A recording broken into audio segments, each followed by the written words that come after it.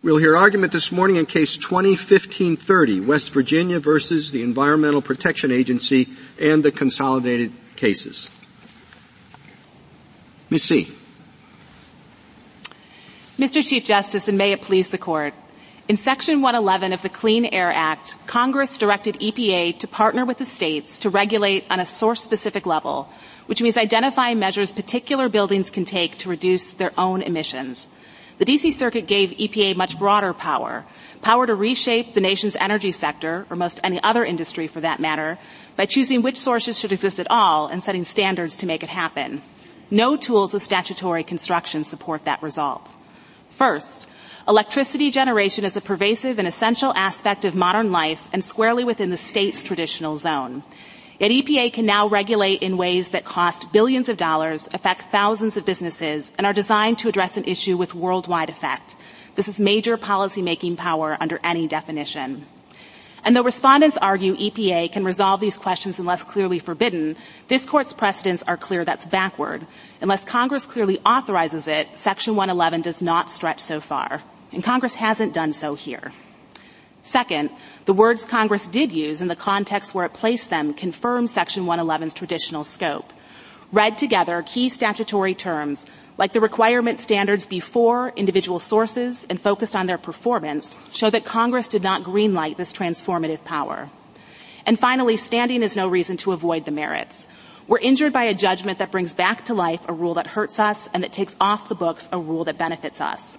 Respondents' arguments sound in mootness, and it's their burden to show that EPA's voluntary cessation and a stay are enough to end the case. They're not. We're asking for the classic appellate relief of undoing what the court below did, and this court has full power to give it. And the weighty issues at stake confirm that it should. In contrast to EPA's important but environmentally focused role, Congress and the states are able to weigh all of the competing factors and constituencies in play. The lower court was wrong to short-circuit that process here, and the court should reverse. I welcome the court's questions. You start your argument with the major questions doctrine. Do you need that to win? We do not, Your Honor. We think that the text is clear. The court can use any of the tools of statutory construction. It can focus on the particular words and context, but major questions and the federalism clear statement canon are also textual tools of construction, and we think the court can and should use that as well. So what is the difference between clear statement and major questions? So there are multiple versions of the clear statement canons. Major questions is one of them. The federalism canon is a different version of the clear statement canon. The clear statement part simply says what we assume would be in the statute, how clearly Congress would speak before courts are willing to find this agency power. So major questions is one version of the clear statement canon. So what factors would we take into account to determine which canon or which approach we would use? I think it's important to look at what the constitutional norms in question are. Canons like major questions are grounded in separation of powers. It's grounded in common sense presumptions about how legislators would operate. It's the words that we expect Congress would put in the statute. When this court deals with major questions, it is focused on the nature of the power at stake. Here, because there is transformative power that crosses industries and goes outside of EPA's core competency, this is the area where this court has been willing to apply the major questions canon before, and we argue that it should do so here. No, I think I was just trying to get a little bit more specific. What is it about this case that suggests we should use one or the other canon? Certainly. The power that EPA was claiming, and the Clean Power Plan is one example of that power, and the power the D.C. Circuit gave it to go further would be a new and transformative variety of agency power. That is a major policy question, and so that is the sort of thing that courts are not willing to assume that Congress implicitly delegated those sort of questions. So does the text of a statute change simply because the problem is a big problem? No, Your Honor. It's not a matter of the text of the statute changing. The clear statement canon is a text-based canon. It looks at the words that we would expect to be in the statute. Now, certainly, if the statute clearly allows this power, we're not asking the court to ignore that because we would say that actually satisfies the clear statement. Thank you. I just want to follow up a little bit because I'm not quite clear what your position is. So the major questions doctrine you would categorize as simply a variety of the clear statement doctrine? We would, Your Honor, would say that the major questions doctrine is satisfied when there is a clear statement in the statute that said that Congress in fact intended to give this power to the agency. At some of the briefs talk about it as being, I don't quite know what the right word is, being informed by constitutional questions of non-delegation or delegation. Is that part of your submission or not? We have argued non-delegation under the constitutional avoidance canon. We think that if Section 111 is read appropriately with the limits that Congress put in, there is not a delegation problem. But we do recognize that there's significant overlap between major questions and non-delegation. They both get at the same constitutional norm of separation of powers of what Congress would and would not be presumed to delegate to an agency. Non-delegation is asking the slightly different question of can Congress delegate and has it given sufficient guidance. Major questions is asking the threshold question, in fact, did Congress delegate? And here, no matter what the answer is on the non-delegation question, Congress did not actually delegate.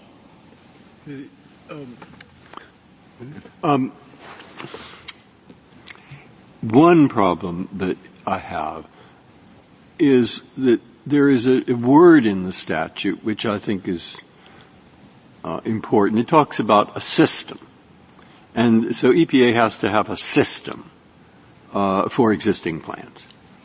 So what is that system? Now, I tend to agree with you that normally if you interpret the word system so that it totally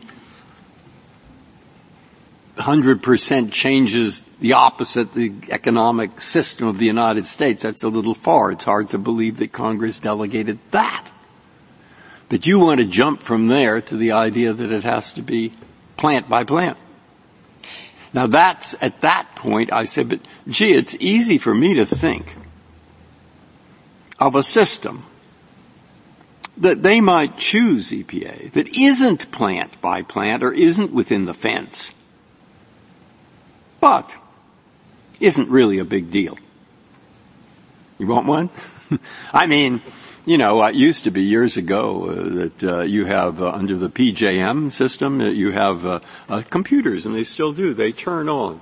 You know, they turn on the electricity plants, least cost order, right, across the day. Okay, so many companies put in time of day metering, and therefore it's cheaper if you get your electricity at night and store it.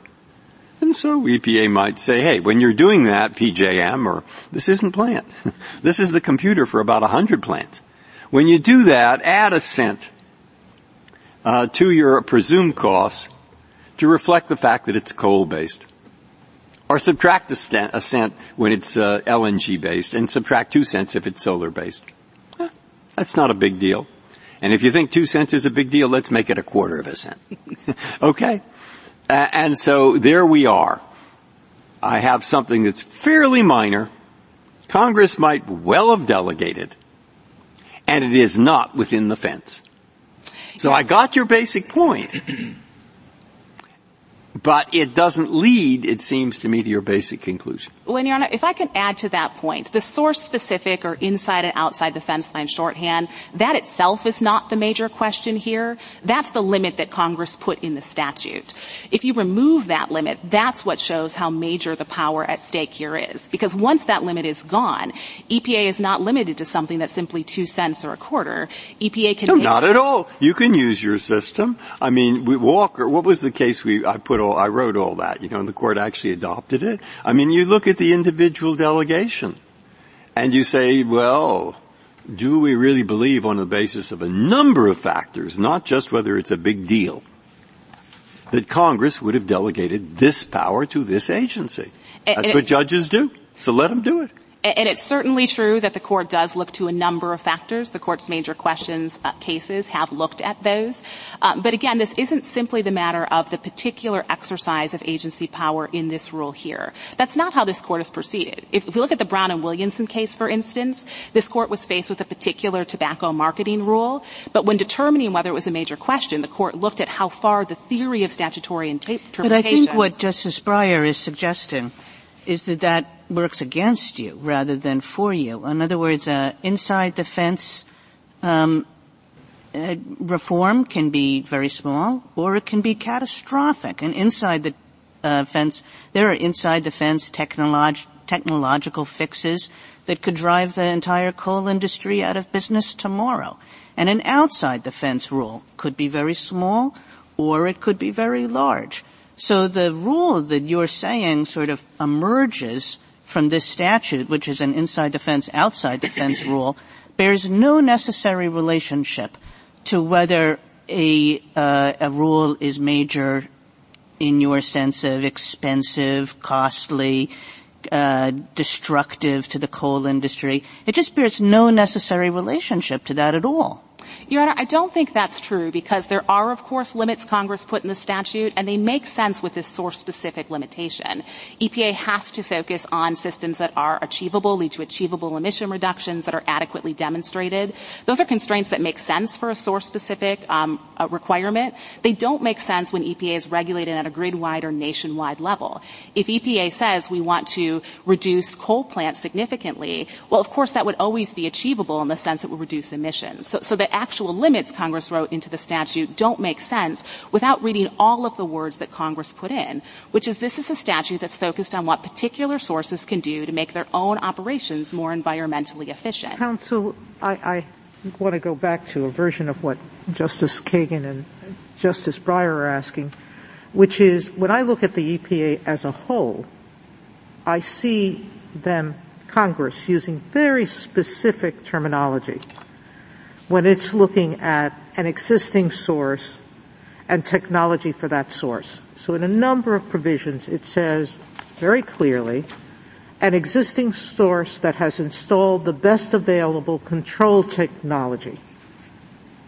That very much inside the fence. An existing source that has installed the best available technology. That's in at least two provisions. But here we have something much broader and very different words that say the best system and doesn't use at the source, only for the state, but not in its definition of what the EPA has to do. So how do I give meaning to those two different words? And then secondly, assuming that answer, okay, Massachusetts versus EPA said that carbon dioxide is a pollutant under the Clean Air Act. So that's clear, right? We're not challenging that, correct? All right. You're not challenging AEP Connecticut, where we said that Congress clearly delegated to the EPA the discretion about whether and how to regulate carbon dioxide, correct? We are not disputing the portion that said Congress spoke to whether and how. We are disputing that how means that EPA can do that. I understand what you're saying, but this is really a step further than anything we have said before.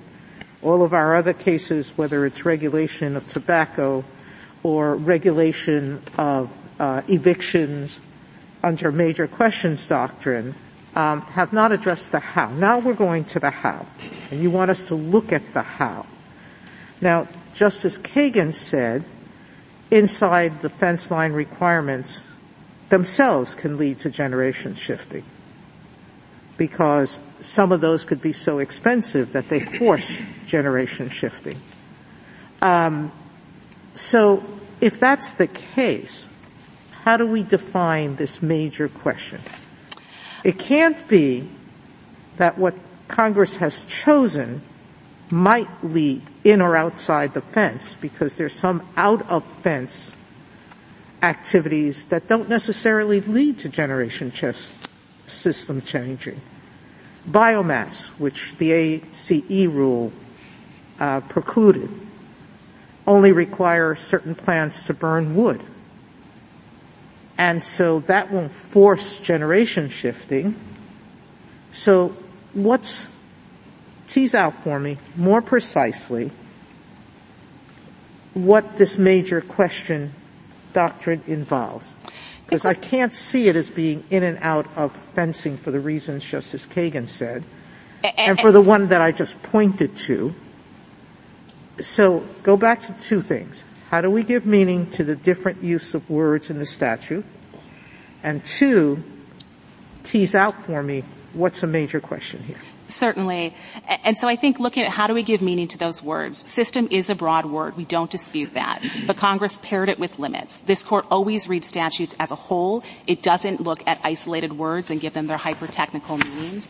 In the UR decision, which also interpreted the Clean Air Act, this Court was very clear that the particular words need a narrower and context-focused interpretation. So if we look at the rest of the words in the statute, that it be for an individual source. It doesn't use limit there. It says best system of emission reduction.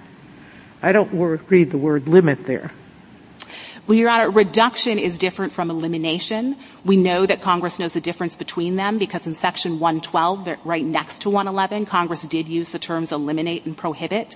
This Court gives meaning to the different words. Well, I really wish there was any regulation that eliminated carbon dioxide. But even this one might eliminate it from some sources. But this regulation doesn't eliminate those emissions generally. The D.C. Circuit's interpretation of the statute doesn't give EPA any place where it has to stop. The fact that it put self-imposed handcuffs on in the Clean Power Plan does not mean it would need to do that in the next rule. That's because it does give a place to stop because the statute also says you have to consider cost and you have to consider various other factors. So this is not a kind of regulate to the end of the world kind of statute. It very clearly says that there are other constraints that have to be considered to impose reasonable limits. We are, and I agree with you if we are talking about measures that a particular source can take, because then you would be able to look at cost and make a reasoned determination. But if EPA is looking at the national or grid-wide level, and if it's dealing with an issue as massive as climate change, it's hard to see what cost wouldn't be justified. So that cost limit isn't really serving as a limiting factor if you take away the source-specific limitation that the rest of the words in the statute clearly put on EPA. Counsel, one argument we haven't addressed yet, and I just want to make sure we do before your time expires, is the question of standing or mootness. Of course. And the Solicitor General makes a strong argument that states are not harmed here because under the current state of affairs there is no rule in place. And how could you be better off with the ACE rule in place? Your Honor, if I may answer that question. Certainly. The Solicitor General agrees the relevant Article III question is whether we have injury traceable to the judgment and whether the court can redress that. And we do. The effect of the judgment is that the Clean Power Plan repeal is unwound, and so that rule would come back to life. And that certainly injures the states. Even though nationwide the emission levels have been largely met for the Clean Power Plan, 20 states have not met them. So there's no real question that we are not injured by the judgment.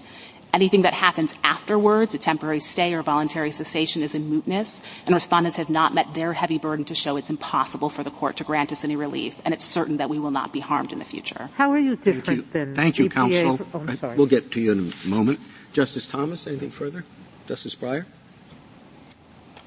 Justice Sotomayor? How is this any different than EPA versus Brown? There, the EPA announced while the case was pending that it was planning to modify a regulation that had been challenged. The government asked, like you're asking, that we offer guidance to the EPA. Like various points in your brief, you talked about guidance for the rulemaking that's taking in effect. And we strongly said that would be an advisory opinion. The government has disavowed that it's going to readopt the CWA. And we said, new regulations coming. How are you different from the EPA, number one?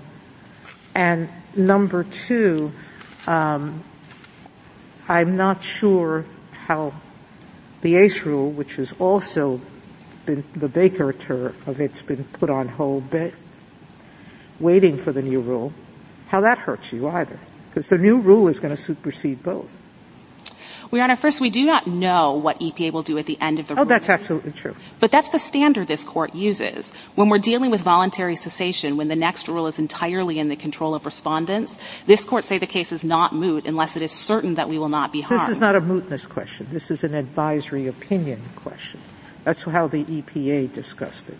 Of course, Your Honor. And in that case, we would look towards the prudential factors. I think it's important to note it is routine for this court to rule on the merits of agency cases when rulemaking is ongoing. Even further in this case, we can look to the Waters of the United States cases, the 2018 decision in National Association of Manufacturers. There, the agency was even further along here. There had been 2 NPRMs of new proposed rules, and this court still proceeded to give an answer on the merits. I think the prudential factors are very similar here. That is another area where over multiple administrations there had been significant agency waffling on the decision involved and what the standard would be. And this court found that it was not a mootness question. In fact, this court said the parties did not argue it, and for good reason. And I think the same prudential factors weigh strongly here. This is a clean legal issue, and this is an area where the parties need certainty. The states and regulated parties make decisions decades in advance. So there's no jurisdictional bar to the court giving the answer, and there are very strong prudential reasons why it should. How does it change being an advisory opinion? It's not an advisory opinion because the court can still give us the relief of undoing the actual judgment. The Clean Power Plan repeal would in fact be final, and the ACE rule would come back. Your Honor asked about the ACE rule, how it helps us. That is a rule that is respectful of the limits Congress wrote into the statute. It's highly deferential to the states, so that is a rule that helps us. Even if EPA were later to change the rule, they would still have to have the additional burden of accounting for the Fox factors and reliance interests. So it would be harder for them to make a change than simply regulate on a blank space. So that shows how no matter what EPA may do at some point in the future, that doesn't change the fact that the court can and should give us relief today based on the particular rule before it. Justice Kagan? General, you were responding to Justice Breyer's point that system is a very broad rule by saying that there are other phrases in the statutes that point the other way. And I think you were interrupted, might have been by me. But were you going – I think what you were going to say, tell me if I'm wrong, is to point to the phrase standard of performance for any existing source. Is that right? That is certainly one of them, Your Honor. The major one?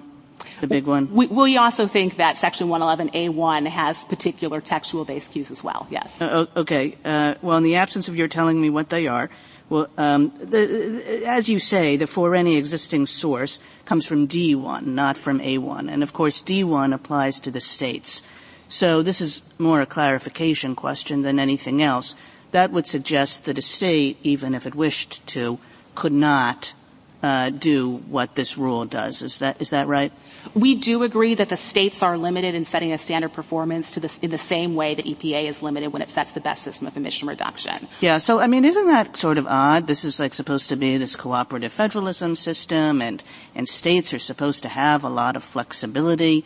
And if a state decides this is what we want to do, we think it's not very costly, we actually think it's less costly than some of the inside the fence alternatives, your reading essentially says too bad. I think there's 2 reasons why that's not a problem for federalism and state flexibility. The first is that states always retain inherent discretion to impose more stringent plans. So if a state or a group of states wants to have a trading program, they can do that. Section 7416 expressly preserves that right for the states. But I think the second reason is it's a false argument to say that more options for EPA leads to more options for the state. And the Clean Power Plan shows how that's true. The Clean Power Plan set an aggressive system that said that there were options for the state, but really there weren't, because states couldn't actually have other options other than generation shifting and reduced output and the extremely aggressive measures that EPA set in place. So this idea that giving EPA more flexibility helps the states is not true. We think that alternative is worse for the states. It is in fact important to give meaning to the actual tailoring that Congress put in 111D, which is when states have the emission limitation from EPA, they are able to tailor that to particular sources based on remaining useful life and other source-specific factors. That's written out of the statute if EPA can set anything as a system and apply it at any level. That's helpful to me. Can I ask you a different question, which is just this major question doctrine? Like, how big does a question have to be, or how do you know when it's big enough? I think this court has certainly applied it in different ways. There's sort of two lenses we can look at it on. It can be big enough within that particular industry where the statute operates. That's the MCI decision, which talks about which particular telecom companies are subject to rate making or not. That may not be as massive on an economy-wide scale, but it had a major change in that statute, and this court found that it was appropriate. But we can also look at the broader economic and social consequences. And do you look at those now? I mean, I would think that if this is a rule of statutory construction, and I would think that whether or not it has any kind of constitutional links, that the question would be what the Congress at the time thought and what the circumstances at the time were. It seems to me quite irrelevant to rules of statutory construction under the theories that this court has most frequently used in recent years about if we look around the world today, we see that this particular rule has a big impact. I don't think that's true, Your Honor, because we certainly look at the words that the Congress of 1970 or 1990 put into the Clean Air Act. But when we have these clear statement canons, this court looks at common sense assumptions about what words we would expect to see there if Congress was in fact going to give broad delegation to allow EPA to make decisions such as whether to engage in nationwide cap-and-trade systems, how far to go, and how to do it. So I think those common sense assumptions are true for all Congresses. And again, what this court is doing is looking at the actual words that Congress put in. Well, but the actual words, unfortunately for your position, says system.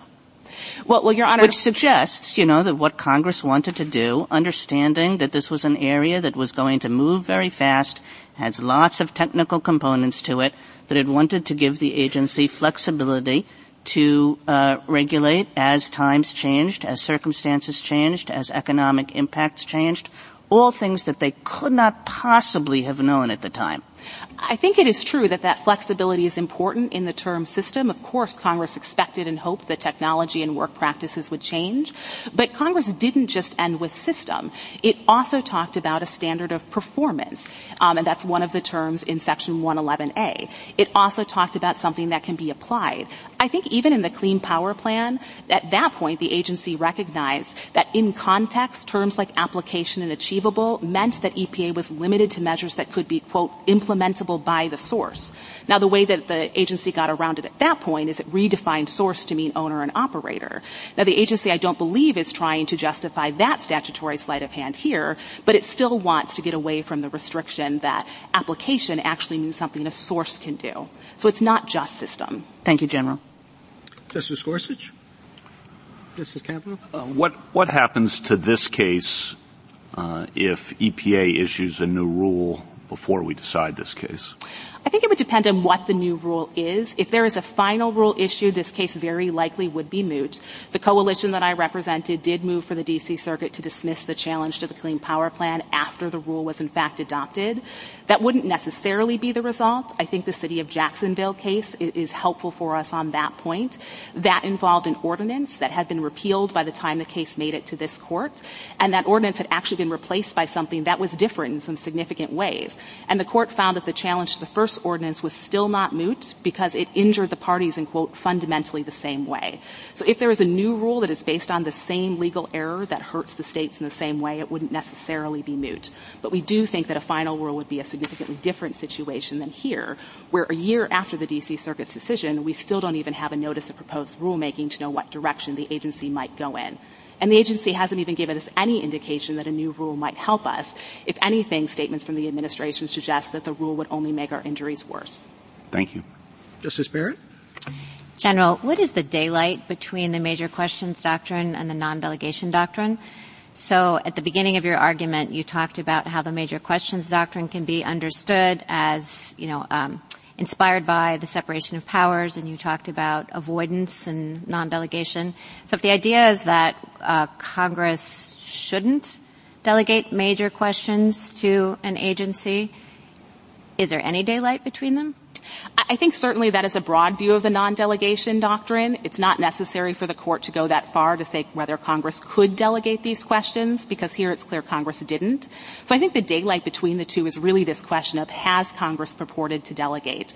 The major questions clear statement canon is getting at that question. What did Congress think it was doing? What did Congress actually do with the words it put in the statute? And then it would be a separate question to say, if Congress clearly said, EPA, you may go forward and exercise this transformative power, that might be a separate non-delegation question. Well, when you say, let me just push you a little bit on what you mean by clear statement. Are you using the phrase clear statement to mean a linguistic canon? In other words, we would expect Congress to use a clear statement because it would be common sense for one to say something like this very clearly and precisely? It would be common sense for Congress to speak clearly because this is the sort of issue that we assume Congress would handle itself. And so if Congress is not going to handle this sort of major policymaking question, at minimum it would clearly direct it to the agency. So when you say clear statement canon or clear statement rule, you're using that synonymously with like a linguistic canon? It is similar in that sense. If what you mean by linguistics is that it is text-based, that is true. We're not asking the court to change the text that's in the statute. It's a question about what is the text we would expect Congress to have put there. So it's, in this particular class of cases, Congress's silence is unambiguous that it did not give that power to the agency. How does this work? I mean, I had thought, which is only one way of looking at it, that we have a whole U.S. code filled with delegations to different agencies. And many of those words are fairly technical. But we're asking a question when the agency does something.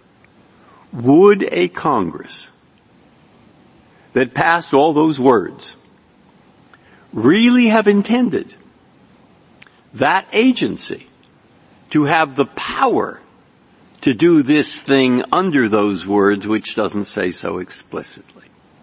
Right?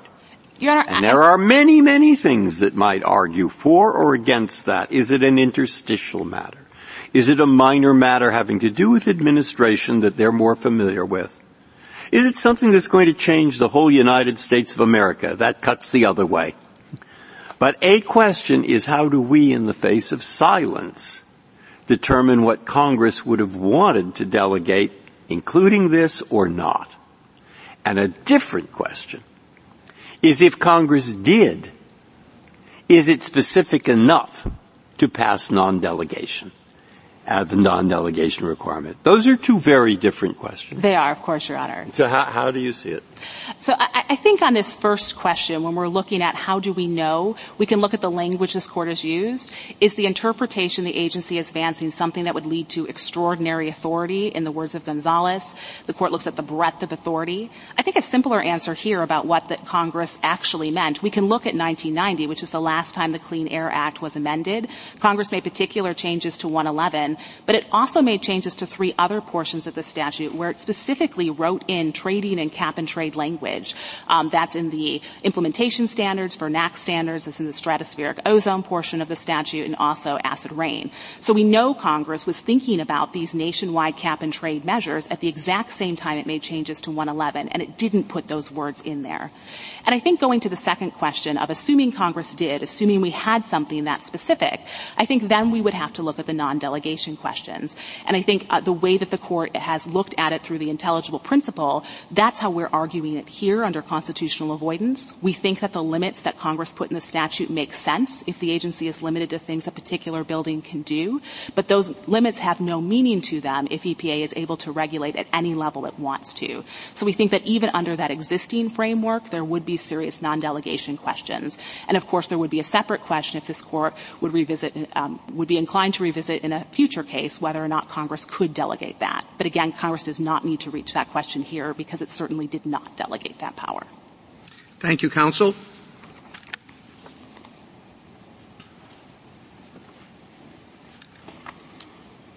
Mr. Roth? Mr. Chief Justice, and may it please the Court. On our reading of Section 111D, the EPA's power is a bounded one.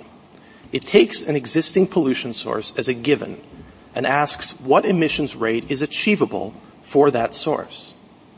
Respondents, however, want to divorce the EPA's best system of emission reduction from the particular source that's being regulated.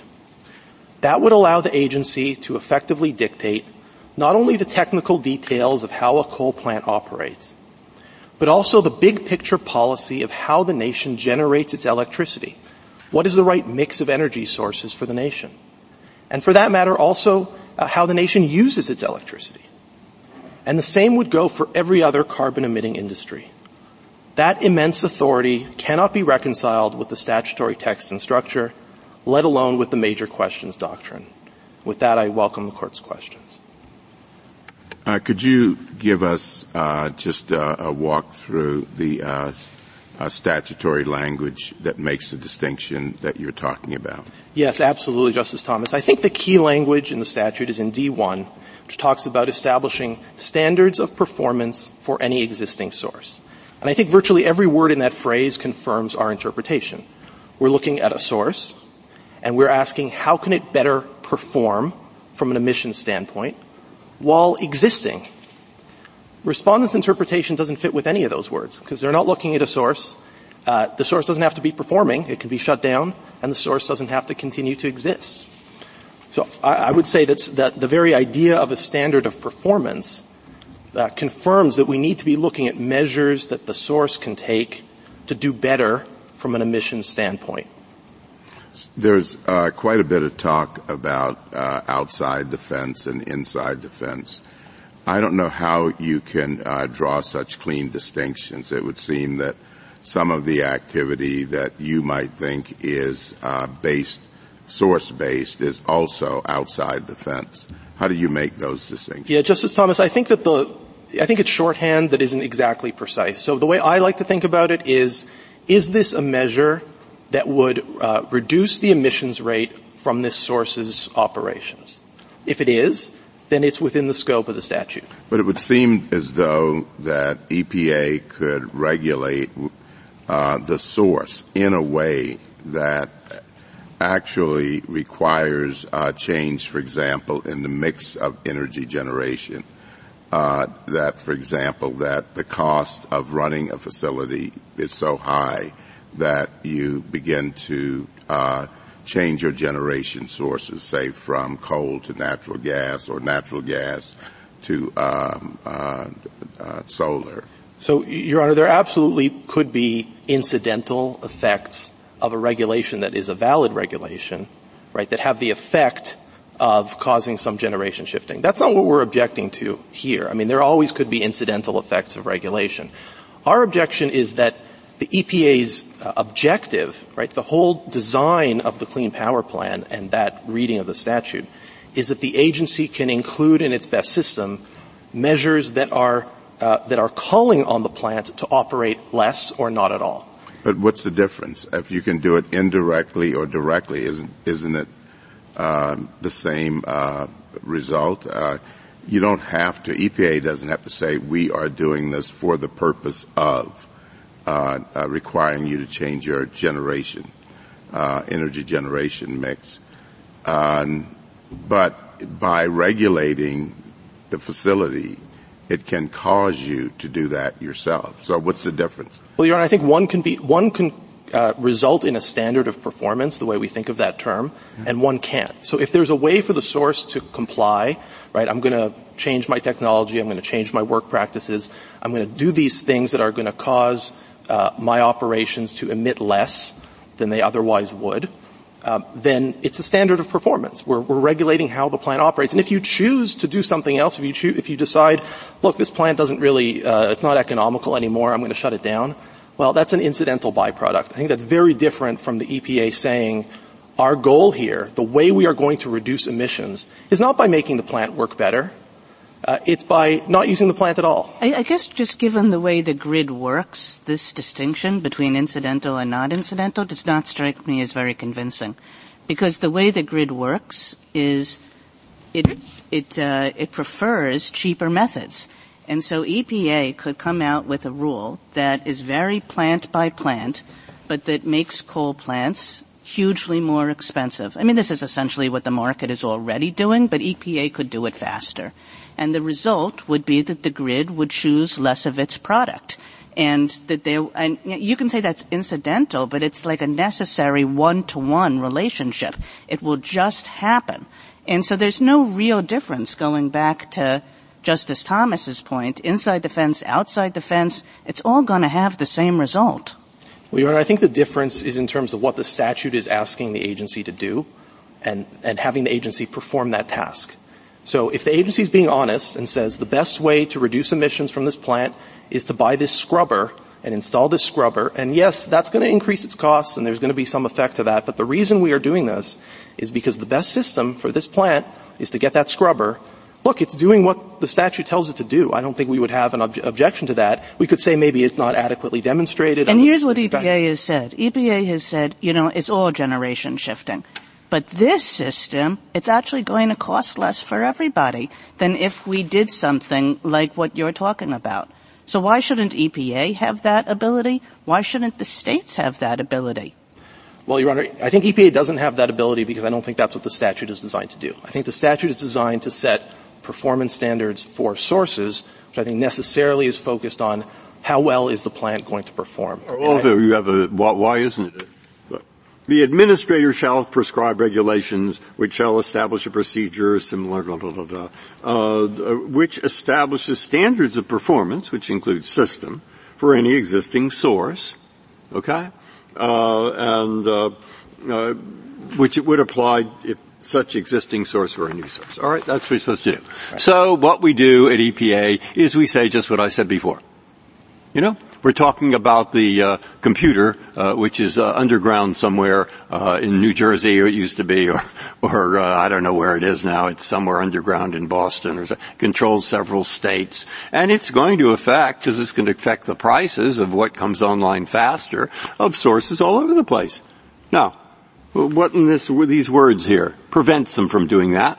And it has nothing to do with in-fence. It has to do with totally without a fence. Okay? Right. So what the words that stop that? So, Justice Breyer, I don't think that could be called a standard of performance for any existing source, because on that hypothetical, Your Honor, why? It affects every existing force that happens to have a time of day meter. But, Your Honor, none of the sources are doing better from an emission standpoint. They are not performing better. Oh, yes, they are.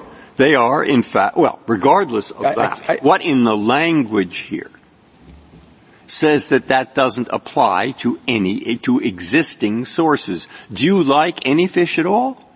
If you like any fish, namely every fish in the world, then you also like salmon, which is any fish. Okay, got it? Yes. Okay, so here we have a rule, because it applies to PJM online, outside the fence. Right. And of course it affects, and thereby applies to, all the plants that have time of day metering, which are, let's say, 50% of those in the United States. Justice Breyer, if I understand the hypothetical, I don't think any plant on that hypothetical is emitting less other than by virtue of operating less. In other words, it's not about... No, what it does... Oh, yeah, a different machine of generating is put online. It's number 3 that comes after 1 instead of number 2. Right, so the regulated source, Justice Breyer, is just operating less. It's not operating better. I don't think that's a standard. Okay, where does it say better? Well, it says standard of performance. So let me give you an example, Justice Breyer. We talk about standards of performance all the time when we're talking about fuel performance standards for cars, right? When we use that phrase, what we mean is, I can get 30 miles a gallon. I can get 35 miles a gallon. We don't mean I can take the bus. We don't mean I could stay home. Yes, you're using less fuel that way. That's not a standard of performance. I think the same is true here. Sure, we can shut down the coal plant, and it will emit less, but it is not performing better. I don't think we can refer to that. The problem I have with your argument is that you're looking at system as involving just the one plant. But the entire structure of the EPA, if you look at 7410, which 7411 says, you look at, in looking at the structure of the plant, that very directly says that the state's plan can include incentives such as fees, marketable permits, and auctions of emission rights. Right. So I look at that And that's generation. That's all the things that your state petitioner's counsel says states can't do. It's out of the fence. Okay? And so are you like her in saying the states don't have the rights to do auctions or credit systems, et cetera? I think not. From your brief, it was very clear to me that you said states had those inherent rights, and I look at 7410, and it's clear that the statute, all right? So let's go that far, and now we're going to go to what you were answering for Justice Breyer. System can't mean the reduction by one plant, because that's not going to meet the overall standard, which says we don't want to reduce carbon monoxide or carbon dioxide in one plant. We want to reduce it across the system by 30%.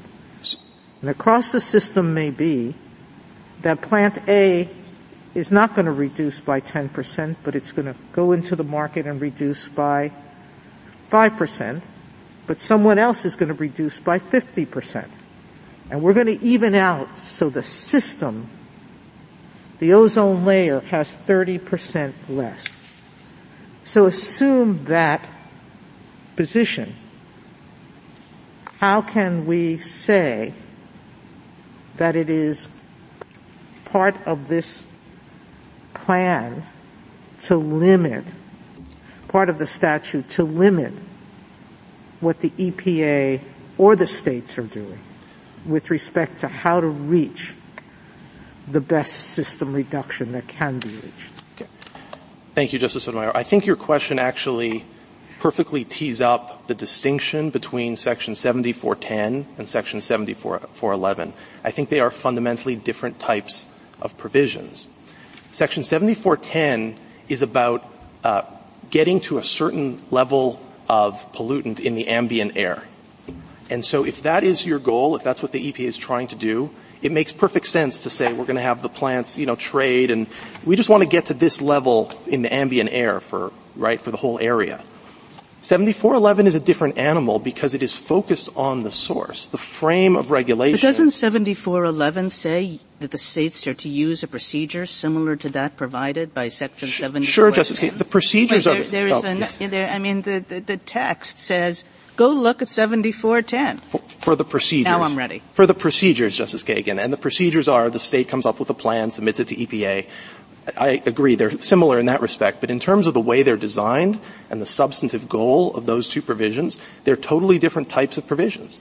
Again, one is focused on the levels in the overall area, and one is focused on making sure these sources operate as best as they can. But again, Justice Sotomayor is correct, right, that the necessary consequence of your argument, as it is of General C's argument, is that the states can't do this either. So let me address that separately. I think there are two questions. I think the first question is, how do we set the standard of performance? And I think in that sense, yes, absolutely, the states are on the same plane as the EPA in identifying the best system. The states are governed by that as well. I do think there's a second question, potentially. It's not an issue here, which is the state also has the power over implementation and enforcement of the standards. And so you could have an argument that when it comes to compliance, the state can treat certain things as satisfying a standard, by looking at trading or other beyond the fence measures. Well, not if your statutory interpretation is correct, you couldn't. I don't think that's right, Your Honor, because I think it's different. You keep on telling us this is all about plant by plant by plant, and just because it says standard of performance for.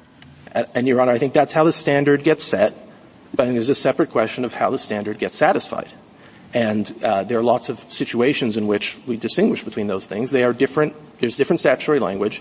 They obviously implicate different canons. I mean, the question's not presented here, so I'm not staking out a firm position. I'm just saying I think there is room to argue about that because, again, our concern is how is the EPA setting the bar?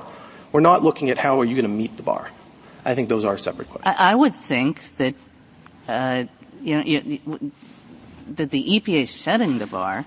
I mean, that's far less regulatory than the state saying, how are you going to meet the bar? I mean, one of the oddities of this case is that the way this works is the EPA can say something, and then basically states can say, we'd like to do something else. That the EPA is not directly regulatory when it says this. That's right. I think the EPA is setting the bar. The states are deciding how you get there. And there's an argument that they are entitled to give sources more flexibility, more ways of getting there, right? I think that's less regulatory because it's giving them more flexibility. And I think it's just, again, it's a different question that I don't think is presented by this case. Justice Thomas? Justice Breyer? Anything further? Justice Sotomayor? Just one question. In the petition below, you sought vacature of the ACE rule, correct? That is correct. And the CWA is no longer in effect. You got the ruling you wanted, vacature of the ACE rule. That's been put on hold. So, but how do you have standing? Well, Your Honor, we asked for vacature of the ACE rule because we took the position that the EPA couldn't regulate this at all. And so we were asking for no rule as opposed to the ACE rule. Yes, no rule is better than the ACE rule. But the decision below didn't just vacate the ACE rule. It vacated the ACE rule and revived the Clean Power Plan. And I understand the agency has said we're going to update the Clean Power Plan. It didn't quite do that. It said that the CWA was vacated on an erroneous premise, and it sent it back for the government to figure out what it was doing. Well, it's now said we have a new rule. Well, Your Honor, it set aside, what the judgment technically did was set aside the ACE rule, including the embedded repeal of the Clean Power Plan. Oh. And the agency has now said, well, we're going to update it, right? It's out of date. We've got to change some dates. We've got to change some figures. But that doesn't moot the case. We still obviously have a dispute about what the statute means and what the agency is allowed to do. Thank you, counsel. Justice Kagan? Mr. Roth, I'm going to give you sort of like what I take to be the major questions doctrine as this court has stated it in prior cases, principally Brown and Williamson and UARG. This is like my understanding of these cases. And I would like you to tell me whether you think I have the right understanding or the wrong understanding. If the right one, why you fit into it, and if the wrong one, whatever. So my understanding is there's ambiguity in the statute. That's the first condition. The second is that the agency has stepped far outside of what we think of as its appropriate lane. The FDA regulating tobacco, that sort of thing. Just like something that's like, what? The FDA regulates tobacco? Mm-hmm. So that's the second. And the third is even though it is conceivable on the face of the provision being most directly looked at, that it kind of wreaks havoc on a lot of other things in the statute. So I would say it's those three things that are the common points of UARG and of Brown and Williamson. Do you agree with that? Yes, Your Honor, I do generally agree with that. I think that certainly works for us in this case. I mean, I think there are some stronger versions of the major questions doctrine that some cases might suggest, but I think that version is perfectly consistent with what we're arguing here. In fact, again, I don't think we actually need the major questions doctrine to win this case. I think the text is pretty clear. But I do think we fit directly within that. And here's the way to think about it. On our version of the statute, the agency is basically solving an engineering problem, right? We've got the source. It's taking coal. It's turning it into electricity. We want to minimize the amount of emissions. When it's doing that, it's a classic administrative technical type question that we expect the agency to answer. On the respondent's interpretation, the agency is asking questions like, should we phase out the coal industry? Should we phase out coal? Should we build more solar farms in this country? Should we restrict how consumers use electricity in order to bring down emissions? Those are not the types of questions we expect the agency to be answering. I feel like a little bit of a broken record, but I'll just bat this one back to you. You can do that with source-by-source regulations. If that's what APA wanted to do, I have a basket full of source-by-source regulations that would allow them to get their way on all of those questions. It just has no necessary relationship to this fence, non-fence way of thinking of things. Your Honor, I respectfully, I don't see it that way. I think if the agency is restricted within the fence, and to measures that the source can use to reduce its own emissions, I think it's quite circumscribed of an analysis. And yes, it can do things that are going to be expensive, and maybe there will be some consequences to that. And if they do, we may be having a different fight about whether it's adequately demonstrated under the statutory factors. But it's just a fundamentally different order of question and order of inquiry that the agency is engaged in. And I think when you get to that high level of how should we generate electricity, how should consumers use electricity, we have just gone so far beyond what we would expect the agency to be doing and what the agency has done for 40 years under this provision. Thank you. Justice Gorsuch, Justice Kavanaugh, Justice Barrett. Just one question. I'm not sure that you quite answered Justice Kagan when she was asking about your formulation of the major questions doctrine, because she described it as, in Brown and Williamson, the FDA staying in its lane. What? The FDA can regulate tobacco. Or if you think about the eviction moratorium case from earlier this term, it was what? The CDC can regulate the landlord-tenant relationship. Here, if we're thinking about EPA regulating greenhouse gases, well, there's a match between the regulation and the agency's wheelhouse, right? So you're describing something a little bit different than Justice Kagan was asking you. You're saying when you look at the scheme, this is a really big deal. How do we decide that? That's a little bit different than a mismatch between the subject of the regulation and what the agency does. So actually, Justice Barrett, I think it is a mismatch in this pretty much the same way, because I think if you look at the Clean Power Plan and that interpretation of the statute, the agency really isn't regulating emissions. It's regulating industrial policy and energy policy, right, that is going to have downstream emissions consequences. It's not actually saying, here's how you can reduce your emissions. It's saying, well, we can do the market differently in a way that we won't need you at all, and then, yeah, sure, you won't have the emissions from the plant. I think that is just taking it on to again, a fundamentally different level in just the same way as Brown and Williamson and those precedents. Thank you. Thank you. Thank you, counsel. General Prelogar, why don't we take a 5-minute break?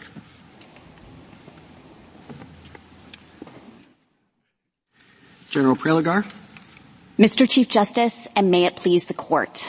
This case is not justiciable, and petitioners are wrong on the merits in any event. On justiciability, the D.C. Circuit's judgment leaves no EPA rule in effect. The agency action challenged here wasn't the Clean Power Plan. It was the decision to replace it with the ACE rule. The D.C. Circuit vacated ACE, but chose not to reinstate the CPP. So no federal regulation will occur until EPA completes its upcoming rulemaking. Petitioners aren't harmed by the status quo and can't establish Article III injury from the D.C. Circuit's judgment. Instead, what they seek from this court is a decision to constrain EPA's authority in the upcoming rulemaking. That is the very definition of an advisory opinion which the court should decline to issue. If the court reaches the merits, it should affirm. No one seriously defends the ACE rule's view that the statute restricts states and power plants to inside the fence line measure. That restriction is unprecedented and would threaten to disrupt an industry that has long relied on measures like trading and averaging to reduce emissions in the most cost-effective way. Nor does the statute limit EPA to inside the fence line measures in identifying the best system of emission reduction. Petitioners claim that interpretation is necessary to prevent the EPA from restructuring the entire industry or shutting down all coal plants. We agree that EPA cannot do those things, but that's because of the express constraints that Congress included in the statute. Among other things, the system has to be adequately demonstrated. It has to be of reasonable cost. It can't threaten the reliability of the energy grid. And critically, it must be focused on cleaner production, not on reducing overall levels of production. Finally, petitioners are wrong to say that this case implicates a major question. For all their criticisms of the CPP, we know that it wouldn't have had major consequences. The industry achieved the CPP's emission limits a decade ahead of schedule and in the absence of any federal regulation. Given that reality, petitioners ask the court to focus on the nature of the statute in the abstract, not on the particular effects of any particular regulation. But that is never how this court has looked at major questions, and it just reinforces that petitioners are seeking an advisory opinion here. I welcome the court's questions. Would you kindly say a bit more about your statement that the court did not, the D.C. Circuit did not reinstate the CCP? Yes, of course, or Justice. CPP. Of course, Justice Thomas. So at the time that the case was pending in the D.C. Circuit, I think there was a live question about what EPA's rule would be. Was it going to be the CPP or was it going to be ACE? But when the D.C. Circuit issued its judgment and vacated the ACE rule, it did not reinstate the CPP. And I think that was for good reason. There were really three key facts that had changed on the ground that I think prompted the D.C. Circuit to determine that that was the appropriate remedy here. The first thing I would emphasize is that the CPP had never taken effect. So it had never altered the status quo or subjected petitioners to any form of regulation. And then second, the industry had very much undergone tremendous changes. And so the CPP was totally obsolete. The emission limits had been satisfied, and the compliance deadlines for submitting state plans had come and gone. And then the third fact I would point to is that EPA had made clear that if the ACE rule were invalid, it was going to go back to the drawing board and it would do a new rulemaking, which is what it's currently doing. It did not seek to breathe new life into the CPP, and I think therefore the D.C. Circuit recognized that the CPP was gone and it wasn't coming back. Oh, I don't understand. I must be wrong. So just tell me I'm wrong. Look, I thought that the agency, the EPA, said we're getting rid of the CPP. And the reason we're getting rid of it is because our interpretation of the law is ACE. Is that right? That's correct. Okay, that's what the so ACE then rule did. They go to the D.C. Circuit, and the D.C. Circuit says, no, your interpretation of ACE is wrong. Well, if their reason for getting rid of the CPP is ACE, and if ACE is wrong, and then you send it back to the EPA, why isn't CPP back? Because they've never had any good reason for getting rid of it. Because there's a well-developed body of administrative law that speaks precisely to that issue in the D.C. Circuit about what the effects will be when a rule is invalid and vacated. And it's not the case that the prior regulatory regime always and invariably springs back into existence. Instead, the D.C. Circuit has made clear that it resolves that on a case-by-case basis, and sometimes it's appropriate to put the prior rule back into effect. Okay, and what did they say here? And here we think the D.C. Circuit's judgment did it say that? Notably did not put the CPP back into effect. It only vacated ACE. And then the D.C. Circuit confirmed that that was the best reading of its judgment when it issued the partial stay of the mandate to make clear that in the interim until EPA conducts its rule. So in other words, they said, EPA, you're wrong about ACE. But EPA, even though that was the only reason you gave for getting rid of CPP, CPP is not back. Yes, that's how we interpret the D.C. Circuit's Circuit's interpretation. judgment. Now, if I don't agree with that, I don't know if I haven't really read it, but I'll go read that. And then suppose I don't agree with you. I think, oh God, they're going to send it back. CPP will back. And you are in the midst of a new rulemaking. So how do you get rid of CPP? I mean, one, you have the power not to, prosecute. Pretty broad power, but that's plant by plant. Two, you have a power to suspend things for good cause. The good cause, you don't have to go, you wouldn't have to get rid of CPP via rulemaking because you can do it quickly through good cause. Is there anything else you have?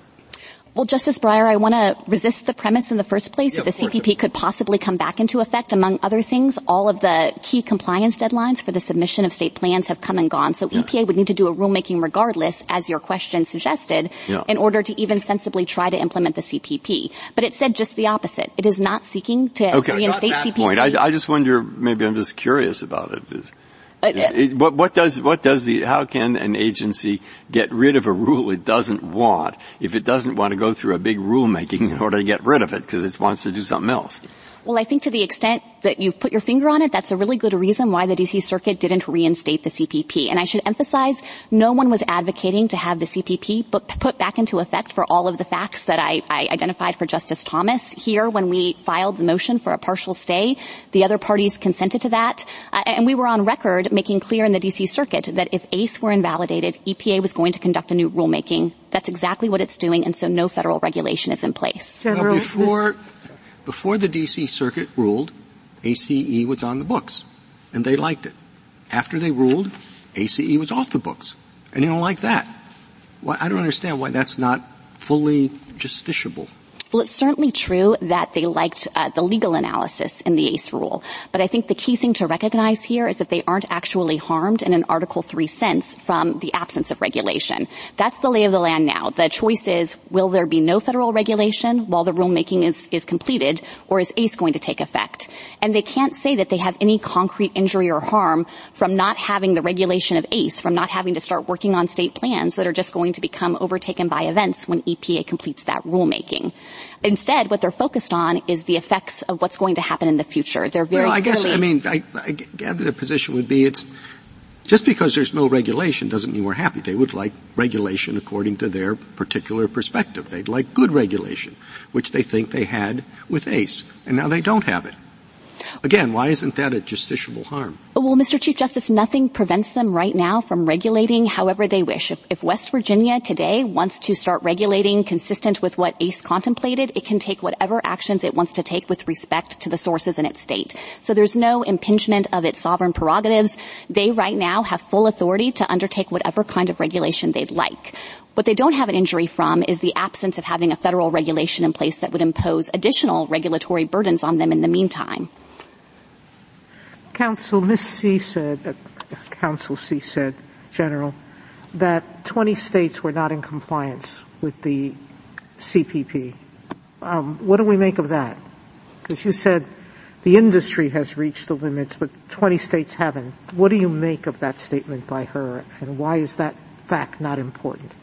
So I think that's incorrect when you look at the analysis that EPA conducted when it repealed the CPP. And in that regulatory impact analysis, what EPA observed is that taking into account delayed implementation, which would be necessary, and looking at the flexibilities that are offered by interstate trading, there would be no difference between a world where the CPP took effect and one where it didn't. On a nationwide level, the emissions limits have been reached. And so effectively, there would be no cost to states to engage in that interstate trading to get their limits below the requisite levels.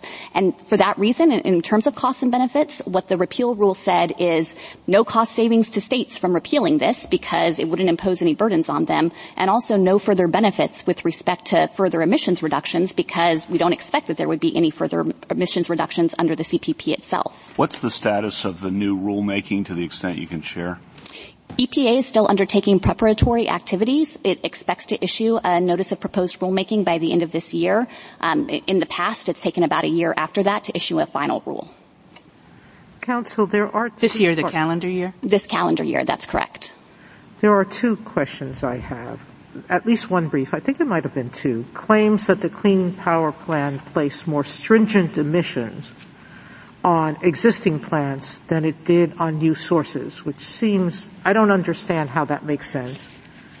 And number two, what I'm troubled by is not generation shifting, quad generation shifting, because as very clear in the questioning, and I think by logic there could be some plant source changes that could force generation shifting anyway. So it's not generation shifting quad. But I think what the major issue that might trouble me is the claim that the emission standards that you set force states to do generation shifting, that you have not given them options not to generation shift. You list out a whole bunch of options, but I thought one of their claims was that no matter what they did, they still had a generation shift. So could you answer those two questions? Old and new plants, and whether there is, have you exceeded your authority by forcing the states out of choices? Yes, and I'll take those questions in turn. So first, with respect to the argument that the existing source standard under the CPP was more stringent than the new source standard, I think that's incorrect. And it's really trying to make an apples and oranges comparison. The two standards operated quite differently and critically had different time frames. So the new source standard took effect immediately, whereas under the CPP, the existing sources wouldn't actually have to put into place any kinds of emissions reductions until 2022 at the earliest, or even 2023 in some cases. That means for the first 7 years that both standards were contemplated to be in effect, the new source standard was far more stringent because the new sources were already subject to that emission reduction. And then the second thing I would point to is that even after that initial period, the phase-in period, EPA has a statutory obligation to revisit the new source standard every 8 years to take account of any changed circumstances. And so there was no guarantee that that standard would remain unchanged and would function as a less stringent standard as compared to the existing source standard. To turn to the second aspect of your question, focused on whether the CPP effectively would have required generation shifting. The answer to that is no. The CPP itself emphasized that there were other types of mechanisms that sources could consider deploying, things like carbon capture and sequestration, natural gas co-firing. Those were not listed as components of the BESS system in the CPP, but they were available technologies, and just as a matter of on-the-ground realities, the coal plants in some instances have used those technologies to emit at levels below what the CPP contemplated. So it's just wrong to say that the standards couldn't have been met through any other way than generation shifting. I think keep going, sorry. Well, if I could just make one final point in response to Justice Sotomayor, I do want to acknowledge that, of course, EPA recognized that sources were most likely to comply through generation shifting. That would be most cost-effective for them. But I don't think that there's any anomaly between that kind of correspondence between the BESS system of emission reduction and how the sources actually choose to comply. Because, of course, part of EPA's task here is to see what is adequately demonstrated. What is the power sector already doing to control emissions? And that's the starting point for identifying the BESS system, and they also have to look at cost. So to the extent that EPA is saying, here's what the power sector is doing to reduce their emissions, it's just not surprising to see that they would continue to generation shift to satisfy that emission limit. The other side's theory, I think, zooming out a bit, is that Congress knows how to do cap and trade. They did it with acid rain. There were bills pending in Congress to do cap and trade for CO2 emissions. Ultimately, those did not pass, and that what happened is the executive branch, as executive branches are, unhappy with the pace of what's going on in Congress, tried to do a cap and trade regime through an old and somewhat ill-fitting regulation. So the cap and trade aspect of this, I just want you to address and kind of put that in context of like UARG, squeezing it into an old statute that wasn't necessarily designed for something like this. So I think that their reliance on that failed legislation in Congress is wholly misplaced. Those bills looked very different from the CPP. It's not as though Congress considered something like the CPP and rejected it. Instead, those bills would have applied to far more industry participants, not just power plants, would have governed far more pollutants and not just carbon dioxide. And I think as this court recognized in Massachusetts versus EPA when it relied on or rejected a similar type of argument pointing to failed legislation, I just don't think there's anything to glean from that record that would suggest that Congress had specifically contemplated and disapproved of the CPP itself. And just one final point on that is to emphasize that, of course, the CPP was not a national cap-and-trade scheme. EPA exercised its role, its kind of intermediate step of announcing the degree of emission limitation achievable based on the system it had identified, but then it was up to the states to exercise their role in this cooperative federalism scheme to identify the standards of performance for their sources. And as I had mentioned to Justice Sotomayor, nothing required that they actually use the BESS system that EPA had identified to any particular degree or even at all. General, do I take from your opening comments that you agree that there is such a thing as the major questions doctrine? I certainly agree that the court has applied that interpretive principle, but not in a case that looks like this one. It's always done it with respect to actual effects. Right. So how would you articulate what the major questions doctrine is? As I understand the way the court has applied this interpretive principle, it has at the outset always engaged in a traditional interpretative exercise looking at the traditional tools of text, context, and structure. And then in cases like UARG or Brown and Williamson or eviction moratorium, the court has said that if there were any doubt about what it has already articulated as the best interpretation of the statute, that ambiguity would be resolved by the fact that the particular agency action has sweeping consequences based on its costs or the number of people involved or the type of authority claimed. And that's just very different, I think, down the line from how petitioners are asking the court to rely on major questions here. First and foremost, there is no agency regulation for the court to review to evaluate those kinds of effects. Well, just getting back to what we're talking about, so you go through the whole analysis, you come up with what you think the right answer is, and then you ask whether that's consistent with the major questions doctrine. That's how the decisions have been structured. Sounds like a rule of lenity. I think the court has applied it as additional confirmation of what it has understood to be the best interpretation of a statute based on those traditional tools. Well, why doesn't, I think there's some disagreement about how to apply it. Why wouldn't you look at it at the outset and say, as I think the court did in FDA, why is the FDA deciding whether, cigarettes are illegal or not? And then that is something that you look at while you're reading the particular statute, or whatever other things you look at when you're trying to interpret a statute, and see if it's reasonable to suppose that. I'm just thinking back on Alabama realtors or the OSHA vaccine case. I don't know how you would read those as not starting with the idea that this, however you want to phrase it, this is kind of surprising that the CDC is regulating evictions and all that. And then look to see if there's something in there, I guess, that suggests, well, that however surprised, that's still what we think that type of regulation was appropriate. Well, I certainly don't dispute that the court in those cases has looked at the actual effects of the agency regulation and found them to be surprising and incredibly consequential. But I do think that it wouldn't make sense to try to ask this as an abstract question at the outset, because among other things, we agree with how Justice Kagan articulated the principle that this is really about filling in or directing what to do when there's ambiguity in a statute. And so you can't sensibly apply a major questions lens until you've determined that there's some ambiguity to resolve. And to instead I'm not sure I understand you. You described it as an abstract inquiry. I don't know how abstract it is. It's just you look at it and you say, why is the CDC regulating evictions? Well, let me try to make it. That's a pretty concrete question. And here, I think, though, it's not concrete at all, because there's not any agency action for the court to review. And instead, petitioners have pressed on this idea that the court should adopt an inside-the-fence line limitation that is not at all the dividing line between what kinds of agency effects would be consequential or minor. You can imagine a future regulation that only uses biomass co-firing, for instance. And I think it would be hard to say, well, that's a major question. Has vast economic and political significance. Your average Joe on the street probably hasn't even ever heard of biomass co-firing. So here, I think it's particularly abstract because there's no agency action to review to try to put that major questions gloss on it. You're shifting.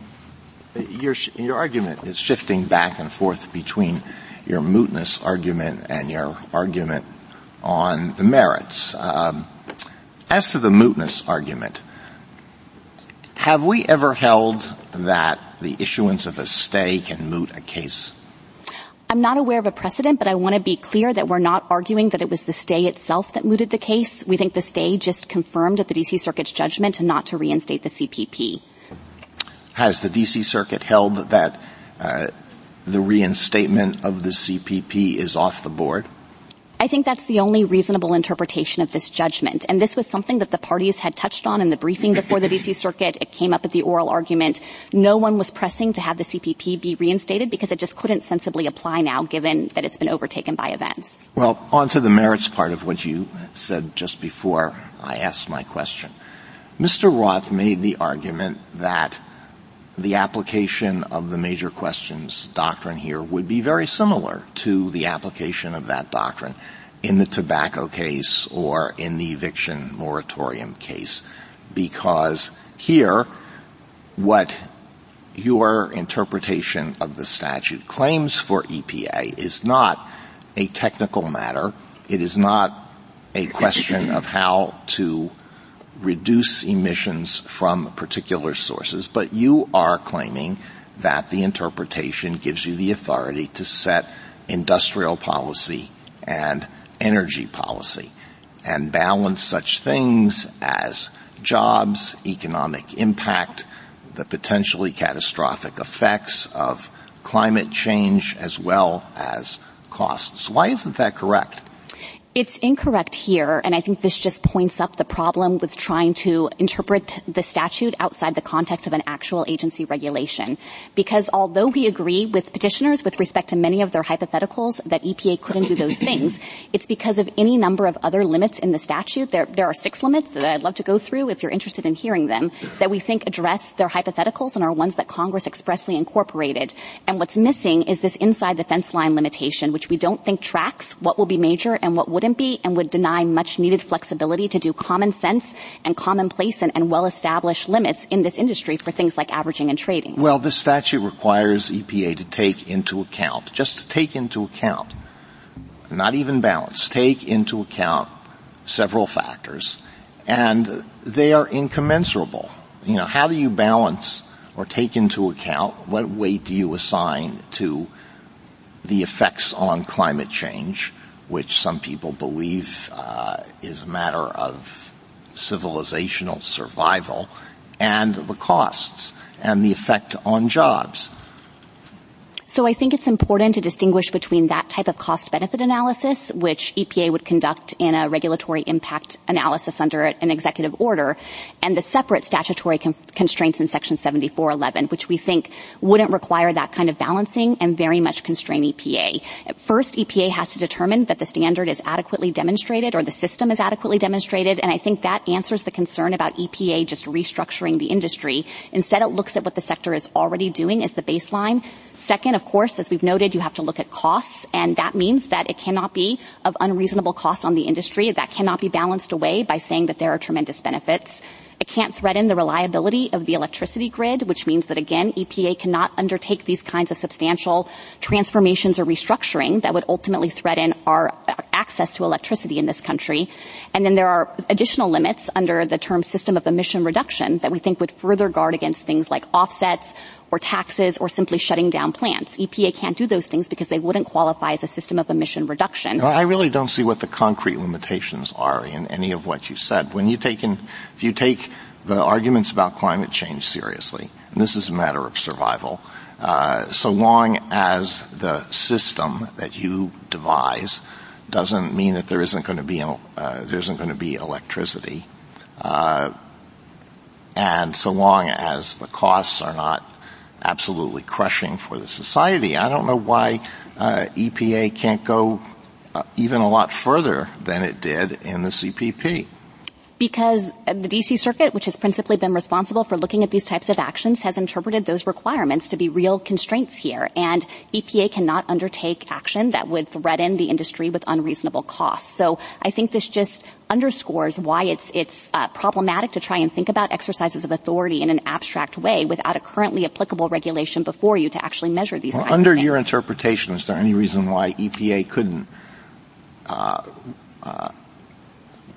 force the adoption of a system for single-family homes that is similar to what it has done in what it is claiming it can do with respect to existing power plants? The limit on that is the fact that EPA has never listed homes as a source category and couldn't do so because they are far too diverse and differentiated. You couldn't sensibly apply the statute to them because you wouldn't have an adequately demonstrated system that could be cost-effectively installed at each and every home given how different they are. And I would just emphasize, Justice Alito, that even their own example of homes, which is an idea that EPA would require the installation of solar panels on homes, that just shows the problem with their interpretation because that is a quintessential inside the fence line measure. It's a technological solution at the home that reduces emissions at the home. So the interpretation they're asking the court to adopt doesn't address those concerns. Instead, it's the express constraints in the statute that we think prevent that. Thank you, counsel. Justice Thomas? Justice Breyer? I do have a quick question because I think it's important to get this straight in my mind. The reason I thought that the CPP is alive and there. This is the reason. On page 37A, which has the opinion of the D.C. Circuit, it says, at the outset, the ACE rule repealed the Clean Power Act. Okay? It explained it had to do that, the EPA, because the statute made them do it. Then I look to 161, where they say, 161A, where they say what they did. They say the only permissible interpretation, that's what ACE thinks, but we cannot, where statute grants an agency discretion, but the agency erroneously believes it doesn't have it, we cannot uphold the result. Correct? As an exercise of the discretion that the agency disavows. All right? Got that? Then they say, and the regulation must be declared invalid. Okay? That's ACE. That's ACE they're talking about. We conclude that the EPA fundamentally has misconceived the law such that its conclusion may not stand. Its conclusion was to get rid of CPP. And then it says we hold the ACE rule must be vacated and remanded to the EPA so the agency may consider the question afresh in light of the ambiguity we see. So where is it? It says that CPP doesn't exist. It says ACE is wrong. We remand it for reconsideration. Now you tell me what to read. So I think where we're maybe talking past each other, Justice Breyer, is that we think that the D.C. Circuit would have had to expressly say, and so the CPP comes back into effect. Of course, we don't dispute one bit that the D.C. Circuit vacated ACE and therefore vacated the embedded repeal rule. But there is a body of precedent in the D.C. Circuit about what you do when a rule is invalid and whether it automatically brings back the prior regulatory. So when they say the ACA rule must be vacated so that the agency may, quote, consider the question afresh. Exactly. So that means consider it afresh even though the rule that they're trying to get rid of is gone.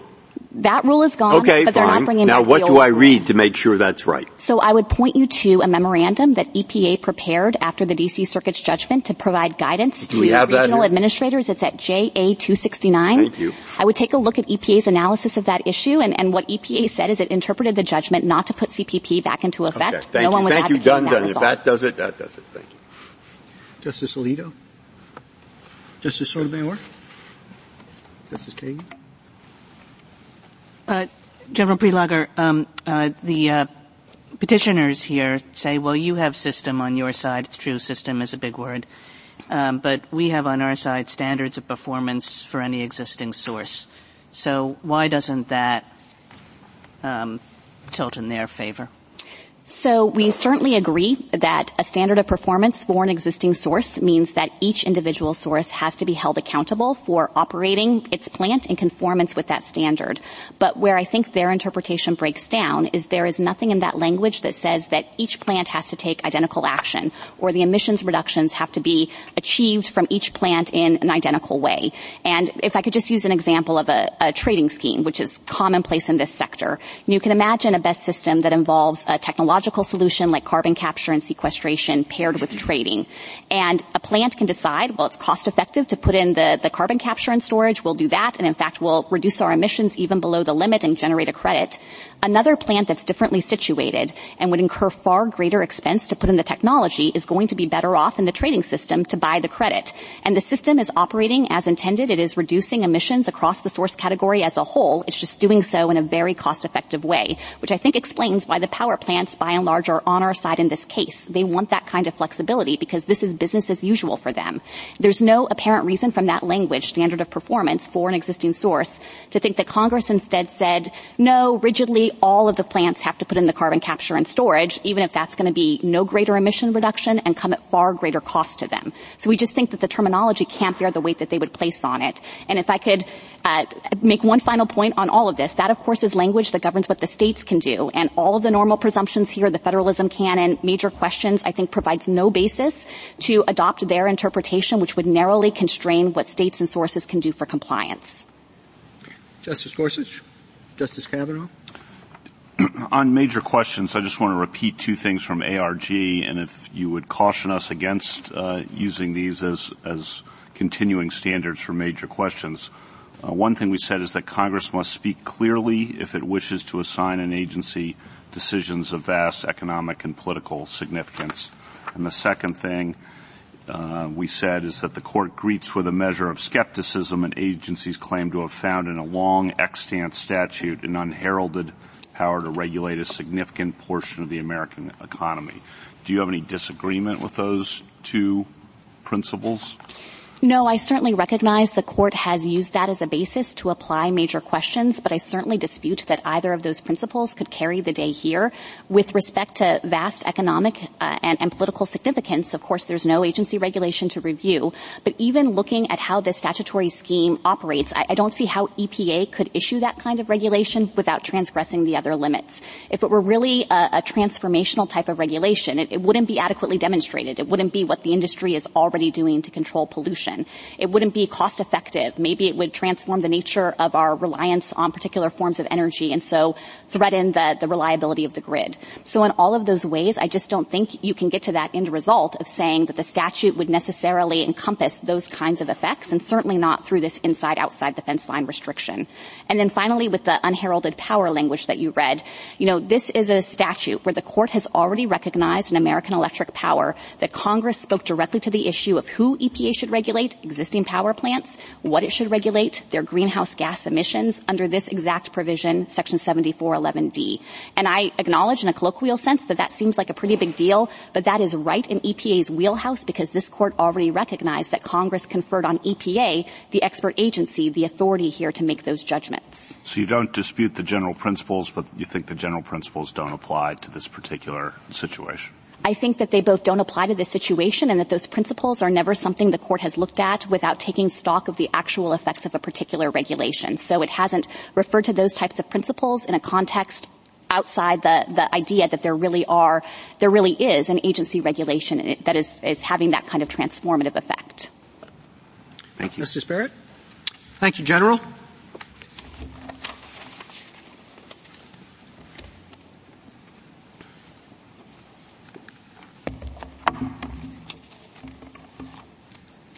Ms. Brinkman? Mr. Chief Justice, and may it please the Court. The statutory framework Congress created in Section 7411 is critical to the power companies. For years, the power companies have used emissions trading, generation shifting, and other measures to reduce emissions while keeping the lights on at reasonable cost. The ACE rule would exclude those measures from the BSER because they are not at or to a source, but nothing in the statute excludes them. Congress directed the expert agency to look to reality when it makes the empirical determination of the best system of emission reduction for the source category.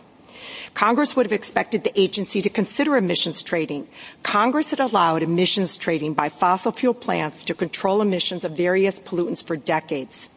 We know that Congress did not impose the ACE rule restriction on the BSER because of the other sections of the statute where Congress did narrow the text for certain other emissions limitations, but not an 1174A. The ACE rule would eliminate significant, long-standing, cost-effective means of lowering emissions. That's why the power companies urge rejection of the ACE rule while embracing the many limits that the Clean Air Act place on EPA's authority. I welcome questions from the Court. Ms. Brinkman, I know you have some concerns about how the major questions doctrine was used here. But have you seen 7411 used in this way in previous regulatory actions by EPA? Yes, in 2005, Your Honor, the Mercury rule used it in just this way. Petitioners try and suggest it wasn't part of the BSER, but it indeed was. And I would also point, Your Honor, not just to the actual 1174D Mercury rule, but also the acid rain rule and the good neighbor rule under 7410. Those were all instances where Congress said that they had to use emissions trading, for example, but they did not require it in 1174A, but there's no indication that it excluded it. And if I could, I think that the statute really answers this question. There are limits, many limits, which the Solicitor General addressed, but there's no add and to limit. And if I could, I'd like to really focus on subsection H. Subsection H in 7411 is a provision that is used as an alternative to A. Under H, that is the provision that says if a standard of performance is not feasible for certain reasons, then, I'm going to quote, this is on page 9A of the Solicitor General's gray brief, he may instead of 1174A, what we've been talking about, he may instead promulgate a, quote, design, equipment, work practice, or operational standard, or combination thereof, which reflects the best technological system of continuous emission reduction. That is the alternative to A. Those limits and restrictions are not in A, in the best systems of emission reduction. So we know that it's not in the text, and we know when you look at the adequately demonstrated provision of 1174A, of course, emissions trading certainly would have been considered because it was already being done by fossil fuel plants under the acid rain rule, under the good neighbor provision, and there had been the Mercury rule. The other thing when you're looking at adequately demonstrated, there is since 2009, there's been a regional greenhouse gas initiative where many states do generation shifting. So the statute answers the question in this case. It is clear from that the best system of emissions reduction, which is a benchmark that the EPA sets, that the emissions guidelines that they set using the BSER is not prohibited from using these very standard practices of the power companies. What about not so standard? Could the best system of emission reduction adequately demonstrated involve shutting down a plant? No, Your Honor. And that goes to these other constraints that are in the structure of the statute. At the beginning of the statute, it talks about categories of sources. That's the predicate for the ability to EPA to even regulate under 1174 A. You look at 1174B, and B talks about the agency has to first list categories of sources. Okay. I haven't gotten to the part yet where they can't do that. Right, because it's about reducing the emissions in that category source. Right. It's not about reducing the production of energy. Indeed, that's Well, why wouldn't reducing the emissions in a category source require reducing them to zero? Because the purpose is to reduce emissions while maintaining power and energy. That's what's so important to the power companies about the reliability of this very complex power grid. Well, what's all the stuff about generation shifting then? If you can't shift a generation down to zero. Would it be all right if this resulted in generation shifting requiring a 10% reduction? No, one of the explicit requirements of 1174A is to consider the energy requirements, and saying that basing the best system of emission reduction on the fact that some plant had to be shut down is not consistent with that. It's not about reducing production. It's about keeping the production. Well, yeah, but the whole idea is that you take that production and you shift it somewhere else, whether it's wind turbines or solar or whatever. If I could try an example, Your Honor, because the ACE rule eliminates a lot more than generation shifting. And I think I'm going to the emissions trading example that the Solicitor General was talking about. There are two plants. This is an old, aging coal plant. It's got a couple years left. This is a new one. There's a big turbocharged scrubber that has to be put on. It's just too expensive for this plant to invest in that. This plant can do it easily and reduces to the level. So the first plant says to the second plant, if you double your reduction, I'll pay you for that. And that's cheaper. It's more cost-effective for the power companies because the first plant can keep operating. Emissions trading is what keeps those plants operating.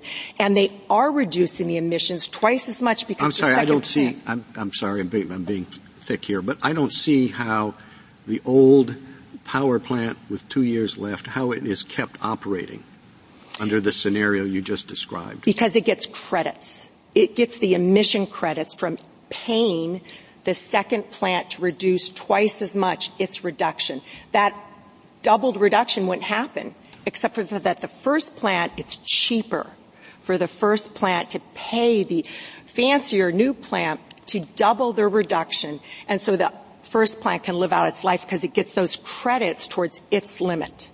That's what these restrictions place on. I should also say there is no ability for the agency to require our companies to invest in electric vehicles or to plant trees because the reductions of emissions have to come from the source category.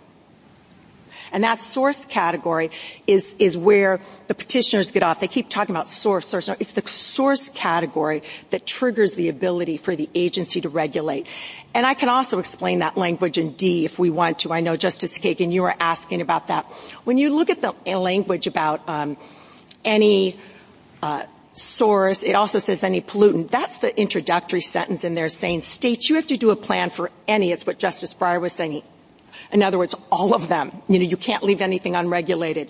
We do agree that the state plans and the standards of performance go to individual plans. And if you look later in D, actually at the bottom it talks about when we can take into, when the state can take into account the remaining useful life. It says any particular source.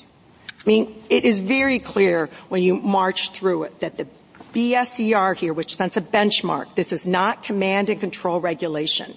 This is a benchmark that then is used for the emission guidelines, that in that sense we're looking at the source category. Ms. Brinkman, as I read D1, and just going to what Justice Roberts asked you, a state could, in its judgment, exempt a particular power plant from regulation, correct? The statute explicitly says in D1 that they can take into account the remaining useful life. And that's why this kind of emissions trading in the credits is so important, because it's not But they don't have to do that. They could do an exemption for that source. Yes, that's correct, Your Honor. Because the credit could be too expensive, that it could kill the plant now rather than in 2 years, and so a state could decide that, correct? And yes, and that's what such a huge problem is with the petitioner's argument, suggesting that our flexibility and ability to comply with the state plans also would somehow be cabined by this. And the statutory text cannot support that. The framework cannot support that. Thank you. Wait, but before you finish with D, I didn't quite get it. So D has to do with state plans. Yes. Applied to existing sources.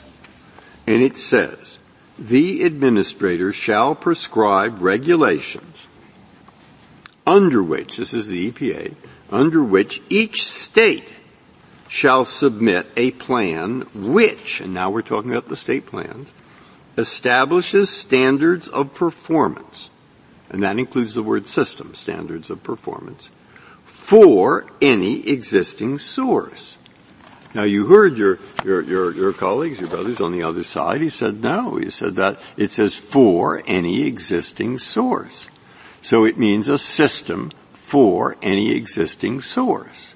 And his point is, if that's what the state has to do, surely the EPA plan has to be similar. Now, there may be some space in there, but how do you interpret those words which he brought up? So, Your Honor, the next three words after you stopped reading say for any air pollutant. Yeah. So if you understand what that sentence is saying you have to do it for all of them, for any in your state. So all right, but carbon is an air pollutant. And so if it's for any air pollutant, right, you have to do it for carbon. Right. And what you have to do is provide a standard of performance for any existing source of carbon.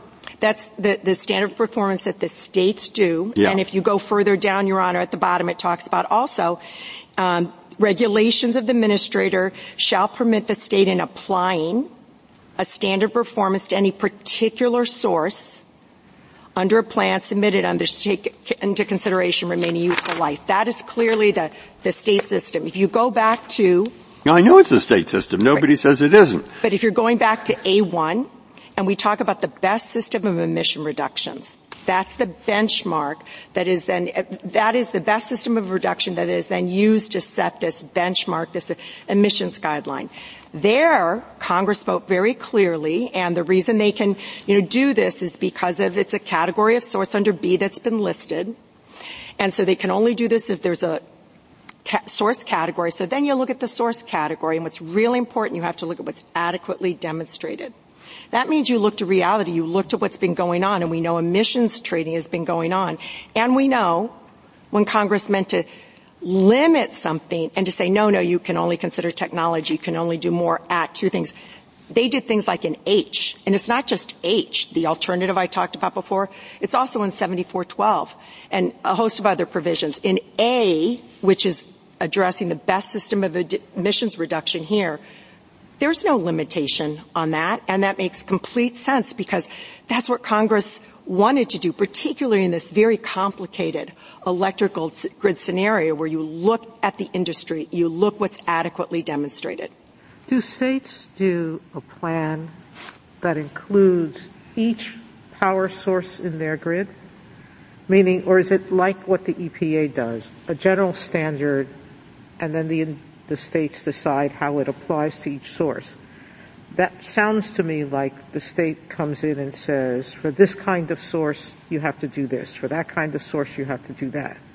Am I correct about that? Yes, and the states, in fact, have to go through and even identify all the sources are covered based on, their size and their emissions and so that type of thing. They sort of form fit for that. They fit for each source what their plan is? Right.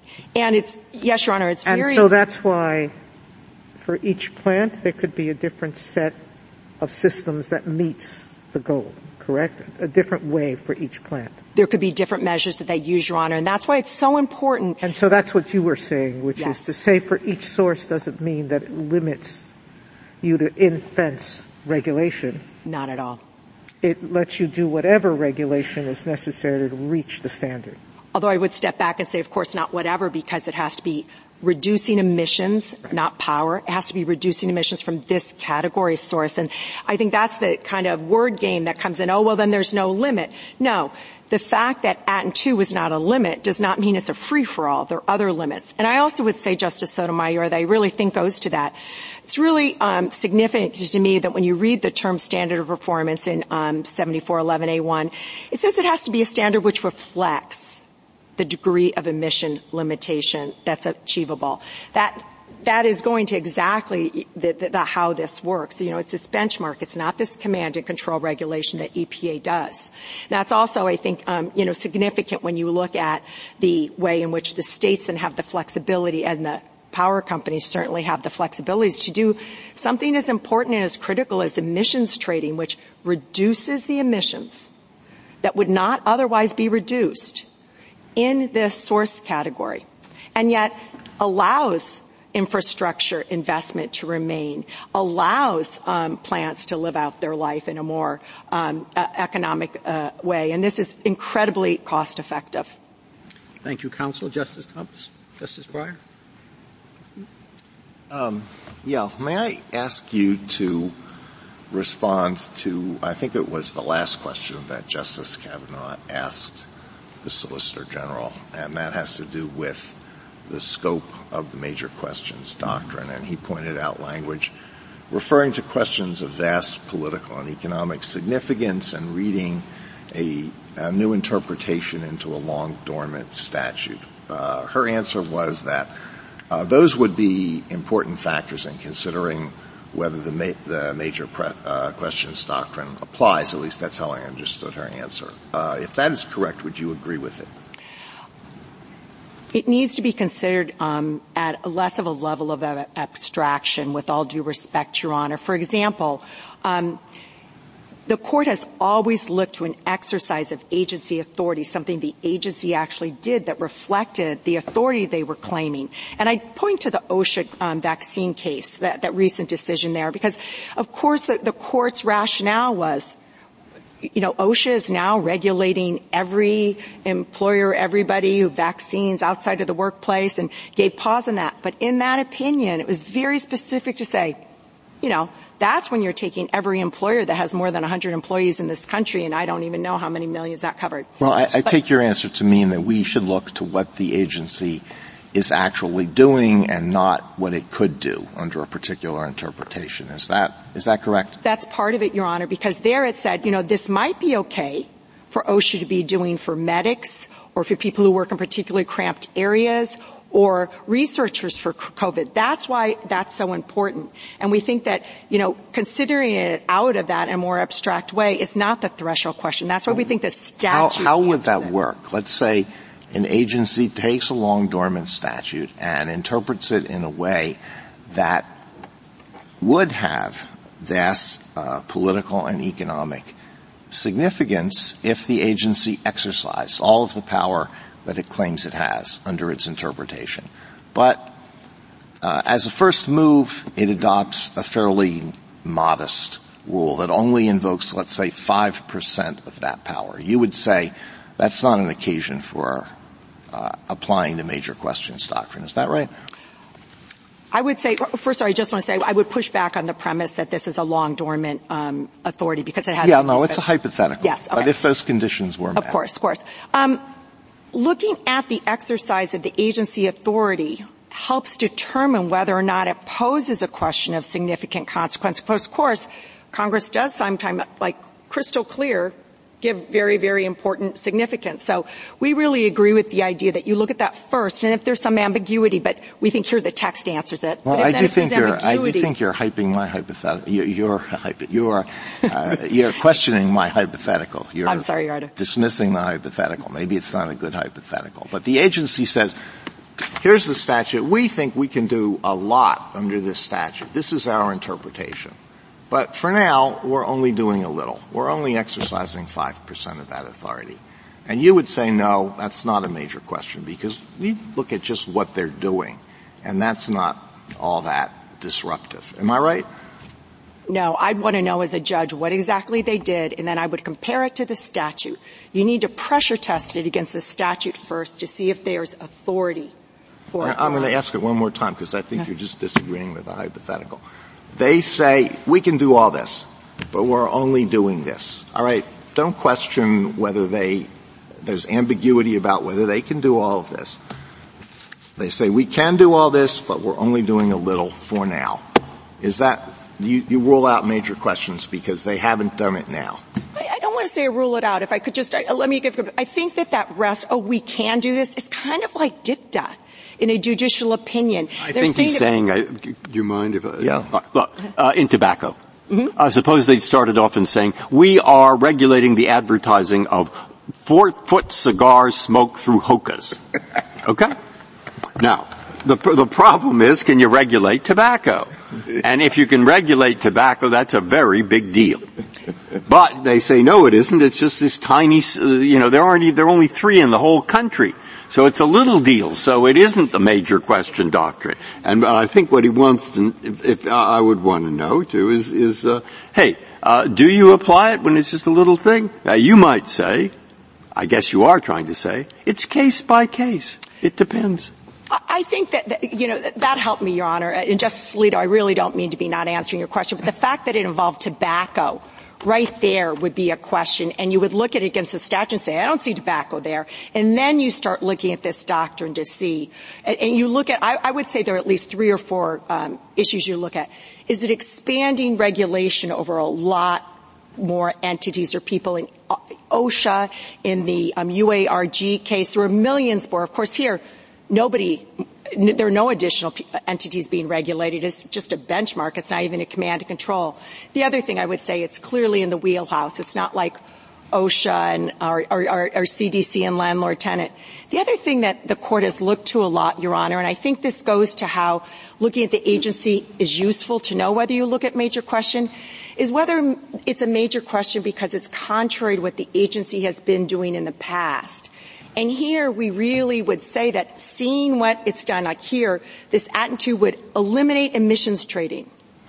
That's been going on for pollutants under many provisions of the statute for decades, and including under this one in the 2005 rule that was invalidated on other grounds. But I think that is why I hesitate to say that you could do it at the threshold. I really think that it has to be the statute can answer it. And if the statute answers it, that should be the first question. But if it says tobacco and there's nothing in the statute about tobacco, then, you need to consider these other factors. Well, I won't belabor it, and I can never equal my colleagues' evocative hypotheticals. But what happens after the 5% case, they say, this is not a big deal, it's not major. And then the agency says, well, now, we're going to claim 20%. And then later they say, we're claiming 40. And eventually they get up to 80, 90, or something like that. At some point, can it become a major question? It may. I mean, here it's not a percentage. It's, it's a different sort of thing. And to me, that is the problem that there's just, and again, you go to the text first, but if there's some new extraordinary exercise of power that would come in and the statute doesn't answer it and there is some ambiguity, then we would say that's what this court's precedents teach us to look at. But in each of the court's precedents, Your Honor, they have looked at the agency action first, and they have pressure tested it against the statute before jumping to major question. Justice Sotomayor?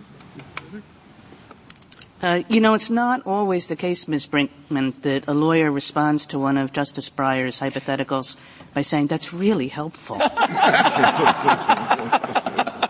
Well, I appreciate it. But that's not my question. I think it was the Chief Justice who asked General Prelogar, if the major questions doctrine is supposed to be asking some question like, is it really surprising that the agency did this in the way that it was really surprising that the FDA regulated tobacco or whatnot? And General Prelogar's answer to that question, very much from an agency perspective, was like, it's not really surprising at all after Massachusetts versus EPA, at the very least, that this agency is doing greenhouse gas regulation. This is exactly in its wheelhouse. But I hear you making a kind of different argument, and I just want to make sure that I'm reading you right, because you're saying, not from the agency perspective, but instead from the power plant perspective, something along the lines of, if you do anything about the way power plants operated, which maybe we do and maybe we don't, but you would know that we do these kinds of outside-the-fence things all the time, and that it's a sensible way for all of us to proceed, and that if you took that away, you would be essentially, it's not surprising because that's what the industry does. So is that right? Yes, Your Honor, and we would say that what Congress did in the statute reflects that. They told the agency, you have to look at what's adequately demonstrated. That's not a very common directive that Congress gives to agencies, which we welcome because we think there are abundant limitations in the statute. So they have to look to what adequately is demonstrated. Also, not only has the power company's been engaging this, but it's critical, these emissions trading in particular. And I think it also explains and understands the statutory scheme, why it's source categories. That's what the agency has to list under B. And they figure, okay, we're going to look at that now. What's adequately demonstrated in the source category? And then we're going to look through and we're going to look. And, petitioners acknowledge this for other factors in 7411A. So did the ACE rule.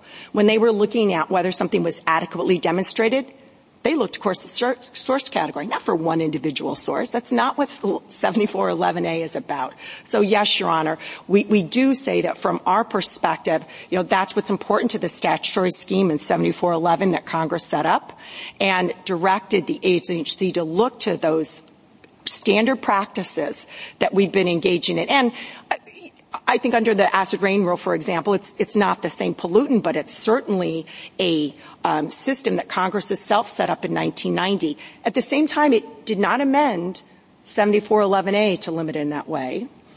It didn't require us to do it, but it certainly would have been in that, basket full of measures to look at to see what best system of emissions reduction should be used for 7411A. And is there any necessary relationship, or indeed is there even a probable relationship between this inside the fence and outside the fence regulation on the one hand and huge economic impact on the other? Not at all, Your Honor. That's why I tried to use in my oversimplified example about emissions trading two coal plants with a really expensive scrubber. No, something could be really expensive and, it could cause generation shifting, it could cause all manner of things, but it does not align with the attitude. A colleague of mine explained to me it was orthogonal. And I thought that was an interesting word that I looked up and understood that it just doesn't align with the at-to distinction. There can be things at that are quite, exorbitant. There can be things that are outside. For example, pre-washing coal at another site that then comes on to the actual facility, that's something that would be outside the fence line or not at and to, and that makes little sense. Justice Gorsuch? I think the potential surprise here, to pick up on Justice Kagan's question, doesn't go to regulating CO2, as she rightly says, but is using a cap-and-trade regime given the statutory language. And your responses to that, I think, fall into two categories. One is cap and trade's much better for the industry. It makes a lot more sense, more flexibility. Industry prefers it. It's good policy. It's better than command and control. And I think those are all, those are solid arguments that we need to consider. The second, on the more legal question, is, and you've mentioned it a few times, acid rain program was put in by Congress. That was cap and trade in 1990. And then second, in your brief, and today you've emphasized more in the brief, the 2005 Mercury rule that the second Bush administration put in, and you've put some emphasis on that. And that was cap and trade. And so the question there, though, is that rule was then vacated in 2008. Yes. On different grounds. How should we think about that 2005 Mercury rule as we think about this issue? What significance should it play? Because you did play it up quite a bit in the brief.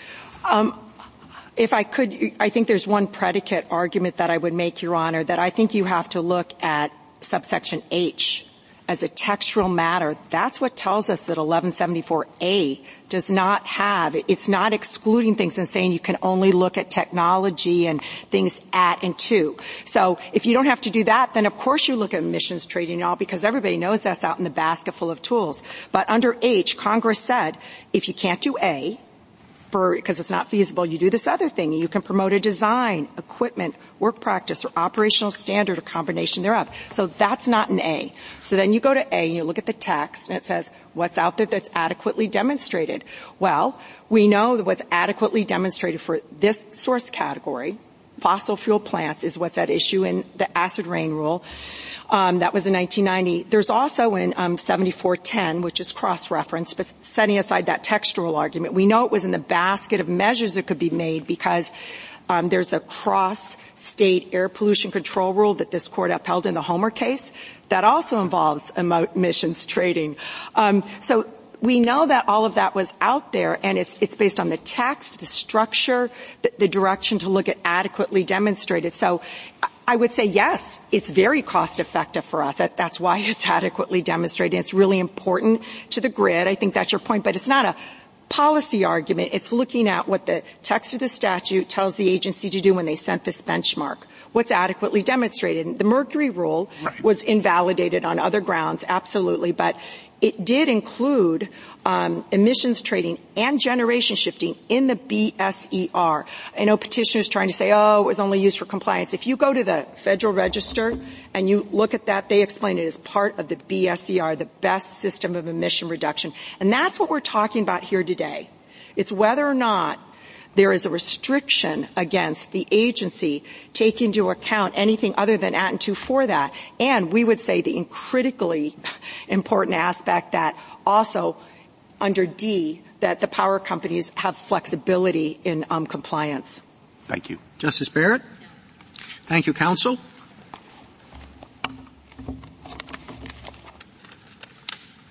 General C? Thank you, Mr. Chief Justice. Moving first to justiciability, it's critical today that General Prelogger has backed away from the stay, and that's for good reason. It doesn't make sense that a doctrine that's meant to protect parties like us from the effect of the judgment should be the very thing that can deprive this court of jurisdiction. So now we have the new argument today that the effect of the judgment does not actually bring the Clean Power Plan back to life. And that's not true. In addition to the portions of the record that Justice Breyer mentioned, we can also look at Joint Appendix 215, where the D.C. Circuit said that it vacated the ACE rule and the embedded CPP repeal. The response we have from General Prelogger is that there was an internal memorandum from EPA that said that that didn't actually do what those words said. But again, an internal memorandum that none of the petitioners were able to have any input in by the side who is actually trying to defeat this court's jurisdiction should not be held against us. And there's no authority in this court's precedent that that can be enough to erase the actual language of what the court below did. All that's left then is the prospect of new rulemaking. But again, the respondents have not challenged that they have to show that we are certain not to be hurt by the new rule. They said in their brief that they might enact the very same provision, and they have told you nothing different here today. So this court should proceed to the merits. When it comes to the potential limits that have been put on the statute, General Prelogger said that states actually have more options under a plan like the CPP. But she referred to things like carbon capture and sequestration, natural gas co-firing. The CPP also said that those would be impossible for the vast majority of sources, so that's not a real option available. Ms. Brinkman talked about what's achievable for the source category, but she's certainly moving beyond the source category, and the CPP did there. It's not simply what coal-fired or natural gas power plants can do. Generation shifting under the guise of the CPP requires bringing into that category renewables as well, an entirely different sector. And so that's what takes us into the major question territory. This is a major question because it allows EPA to determine what the power sector as a whole should look like and who can be in it. It transforms the statute from something that is about how a particular source can operate more efficiently. No matter which of the factors this court looks at from its previous decisions, this is major. This is new power. There are 70-plus regulations under 111B that have not used this interpretation of the statute. The only example given today is is the Clean Air Mercury Rule. But there in the Federal Register, EPA was very clear that the actual emission limitation was based on physical and chemical carbon capture technologies.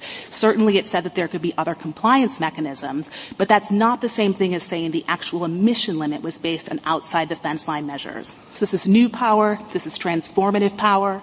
It's power that goes into an area of traditional state authority, which is energy and utility regulation. So whatever definition of major questions the Court does, this is far on the other side of it. This Court has full power to give us an answer, and it should. This is a critical question. The Court has a rule before it, and it should give an answer. Thank you. Thank you, counsel. The case is submitted.